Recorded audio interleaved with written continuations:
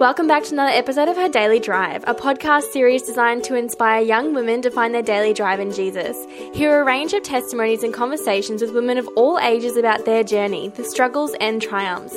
I'm your host, Sarah, and I hope today's episode encourages you. Let's get started.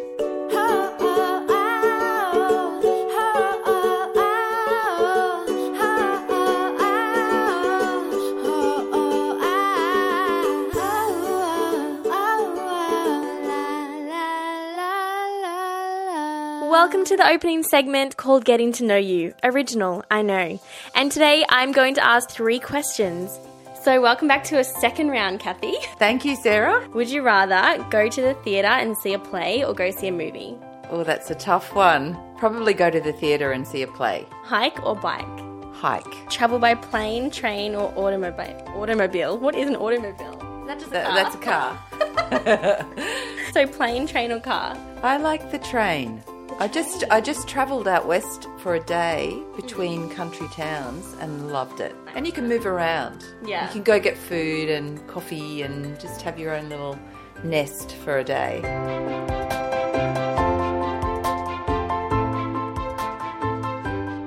For those of you that don't know Kathy, you can go back to her previous podcast and listen to her testimony. Today we're going to jump right into a topic, and do you want to introduce that topic for us? The topic is on including people who have disabilities in our Christian community. I think we talked earlier about the fact that it's not always them that has the disability but us. The disability within the church is actually us that's not including them. That's right. Yeah. Why do you think this is an important topic in today's society to talk about? I think it's always important to talk about this. I don't know whether our society is any different from previous times where we really have a history of not being comfortable with difference, someone who's different from us, anyone that's, not like me, including their skin colour, even their language and culture, people with disabilities, people in different social circumstances from us, and even people who are a different age from us. We're often uncomfortable, not in our comfort zone. So I think it's important for us to get out of our comfort zone and to try to relate to people that are different from us. What is God's perspective on this topic of us being inclusive of everyone, no matter who they are? I've got a Bible verse. In James, it talks about not showing favouritism to one person over another. So he says, don't show favouritism. Suppose a man comes into your meeting, so say your church or your home group, wearing fine clothes, a gold ring, and a poor man comes in shabby clothes. If you show special attention to the man wearing fine clothes and say, here's a good seat for you, but say to the poor man, you stand there or sit on the floor by my feet, have you not discriminated among yourselves and become judges with evil thoughts? So he says, listen, my brothers, has not God chosen those who are poor in the eyes of the world to be rich in faith and to inherit the kingdom he promised those who love him? I think what James is saying here is there is no difference. There really is no difference. And there are a lot of other verses that could back that up as well. There is neither Jew nor Greek, there is neither male nor female, etc. And we could expand that to say also there is no difference really between people with disabilities in the kingdom of God and those who don't have disabilities. In a previous job, I'm an occupational therapist, I worked with a teacher and she had a small disability, which was that her toes were joined together. So she used to kick off her shoes and show the kids, I've got a disability. And okay, this little boy, your friend over here, he's got arthritis or he's got some other sort of disability. But I've got one too. Look at mine. She was really saying we've all got something. Not only that, in God's eyes, we are completely equal. So, Kathy, what's your personal experience with the church and people being very inclusive of others?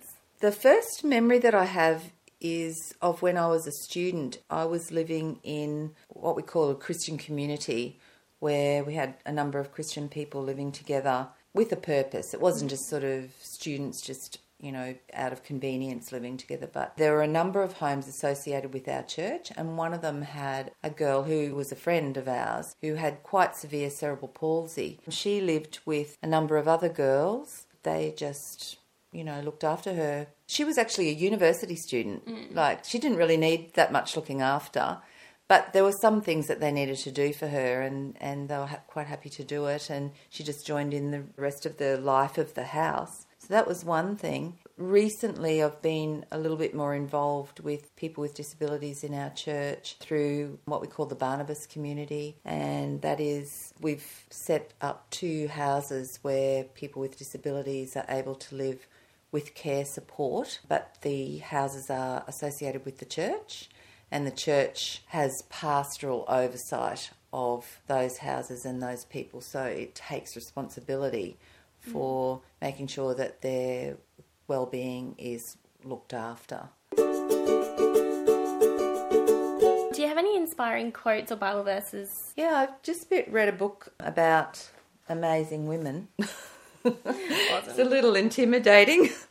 But 2 of the people that I was inspired by Corrie ten Boom. She wrote a book after the Second World War about how her family was involved in hiding the Jews, and for that she got caught and was sent to a concentration camp. I didn't realise this, but before the war broke out and before all of that happened, what the hiding place was based around, that she and her sister and father, they lived in a fairly small house in Holland. It was a very open home, and so people were, coming and going, and they had boys and girls clubs, and they really worked hard to bring the Christian message to their society. Yeah.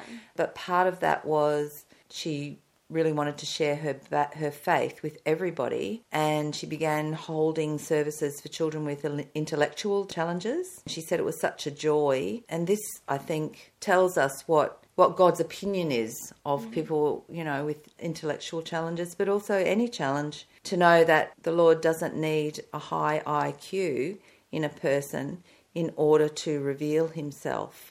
In fact, people of normal or superior intelligence likewise need the help of the Holy Spirit to understand the spiritual truths which are only spiritually discerned. So she's saying, people with what we would call intellectual disability can actually have a relationship with God. We don't know what that's like because we can't get inside their life and really understand them. But then in the same way, they can't get inside us either. Nobody can really know what that internal experience is. Yeah. But that it's definitely there and able to be there. I thought that was a really lovely quote from her. Also, Mother Teresa, she had a lot to say to people in high positions, actually. And she didn't have any worries about holding back, telling them what she thought of their attitudes. Jesus, she announced, died on the cross to show that greater love. And he died for you and for me and for that leper and for that man dying of hunger and that naked person lying in the street. What that tells me is that she had the idea that, again, we're all the same. We're all the same in God's eyes. We need to take on Jesus' attitude towards all people. Yeah. And it's not just people with disabilities, but as I said, people that are much older than us, for instance. And to me, when I'm familiar with someone that's a bit different, like when I really get to know some very elderly person, say, if I'd spend time with them, or I spend time with someone who has a disability, and I actually get to know them, that difference actually just drops off. It disappears. The connection that you have with that person is the main thing that holds that relationship together. Yeah, and I guess that goes on to practical steps. We'll just go and get to know someone and see, Exactly. break that by becoming familiar with someone. Yeah. Yeah. I think it's really important to try to do that. It does take a little bit of energy, but it might be easier than you think to actually go and talk to someone after church or something. We're naturally drawn to people like us. So it is stepping outside our comfort zone. And I'm speaking to myself here too. I tend to stay within my comfort zone a lot too. But if I see someone standing on their own, I hate that. I just absolutely hate seeing people alone in a crowd of people. Think, no, someone needs to talk to them. Okay, well, I guess that's me. So I'm going to go and talk to them, because I think it's just a lonely place to be. So if you've got any empathy at all, and if you've ever been in that situation yourself, you know what it's like. It's awful being alone in a crowd and not being taken notice of or ignored or whatever. That's the practical step, is really just to go and talk to people. Yeah. Awesome. Any final words of encouragement for listeners today? Yeah, I think that we all know people in our lives who are different from us. And as I said before, not just with disability, but other differences too. So just step out of your comfort zone, make a connection. Asking God for wisdom in doing this is probably a good idea, because sometimes we can think we know what that person needs, or we think we know what to do, and God might show us something different. Try that. And, you know, the golden rule, do to other people what you would like done to you, like if you were in their situation. I guess we've all known rejection or being ignored or people being indifferent towards us. So let's not be the one that causes that in another person's life. And as I said before, it could be much easier than you think, and you could make a friend. Thank you for joining us again today. My pleasure. Thanks for listening to today's episode, everyone. Until next time, I hope you have a wonderful week.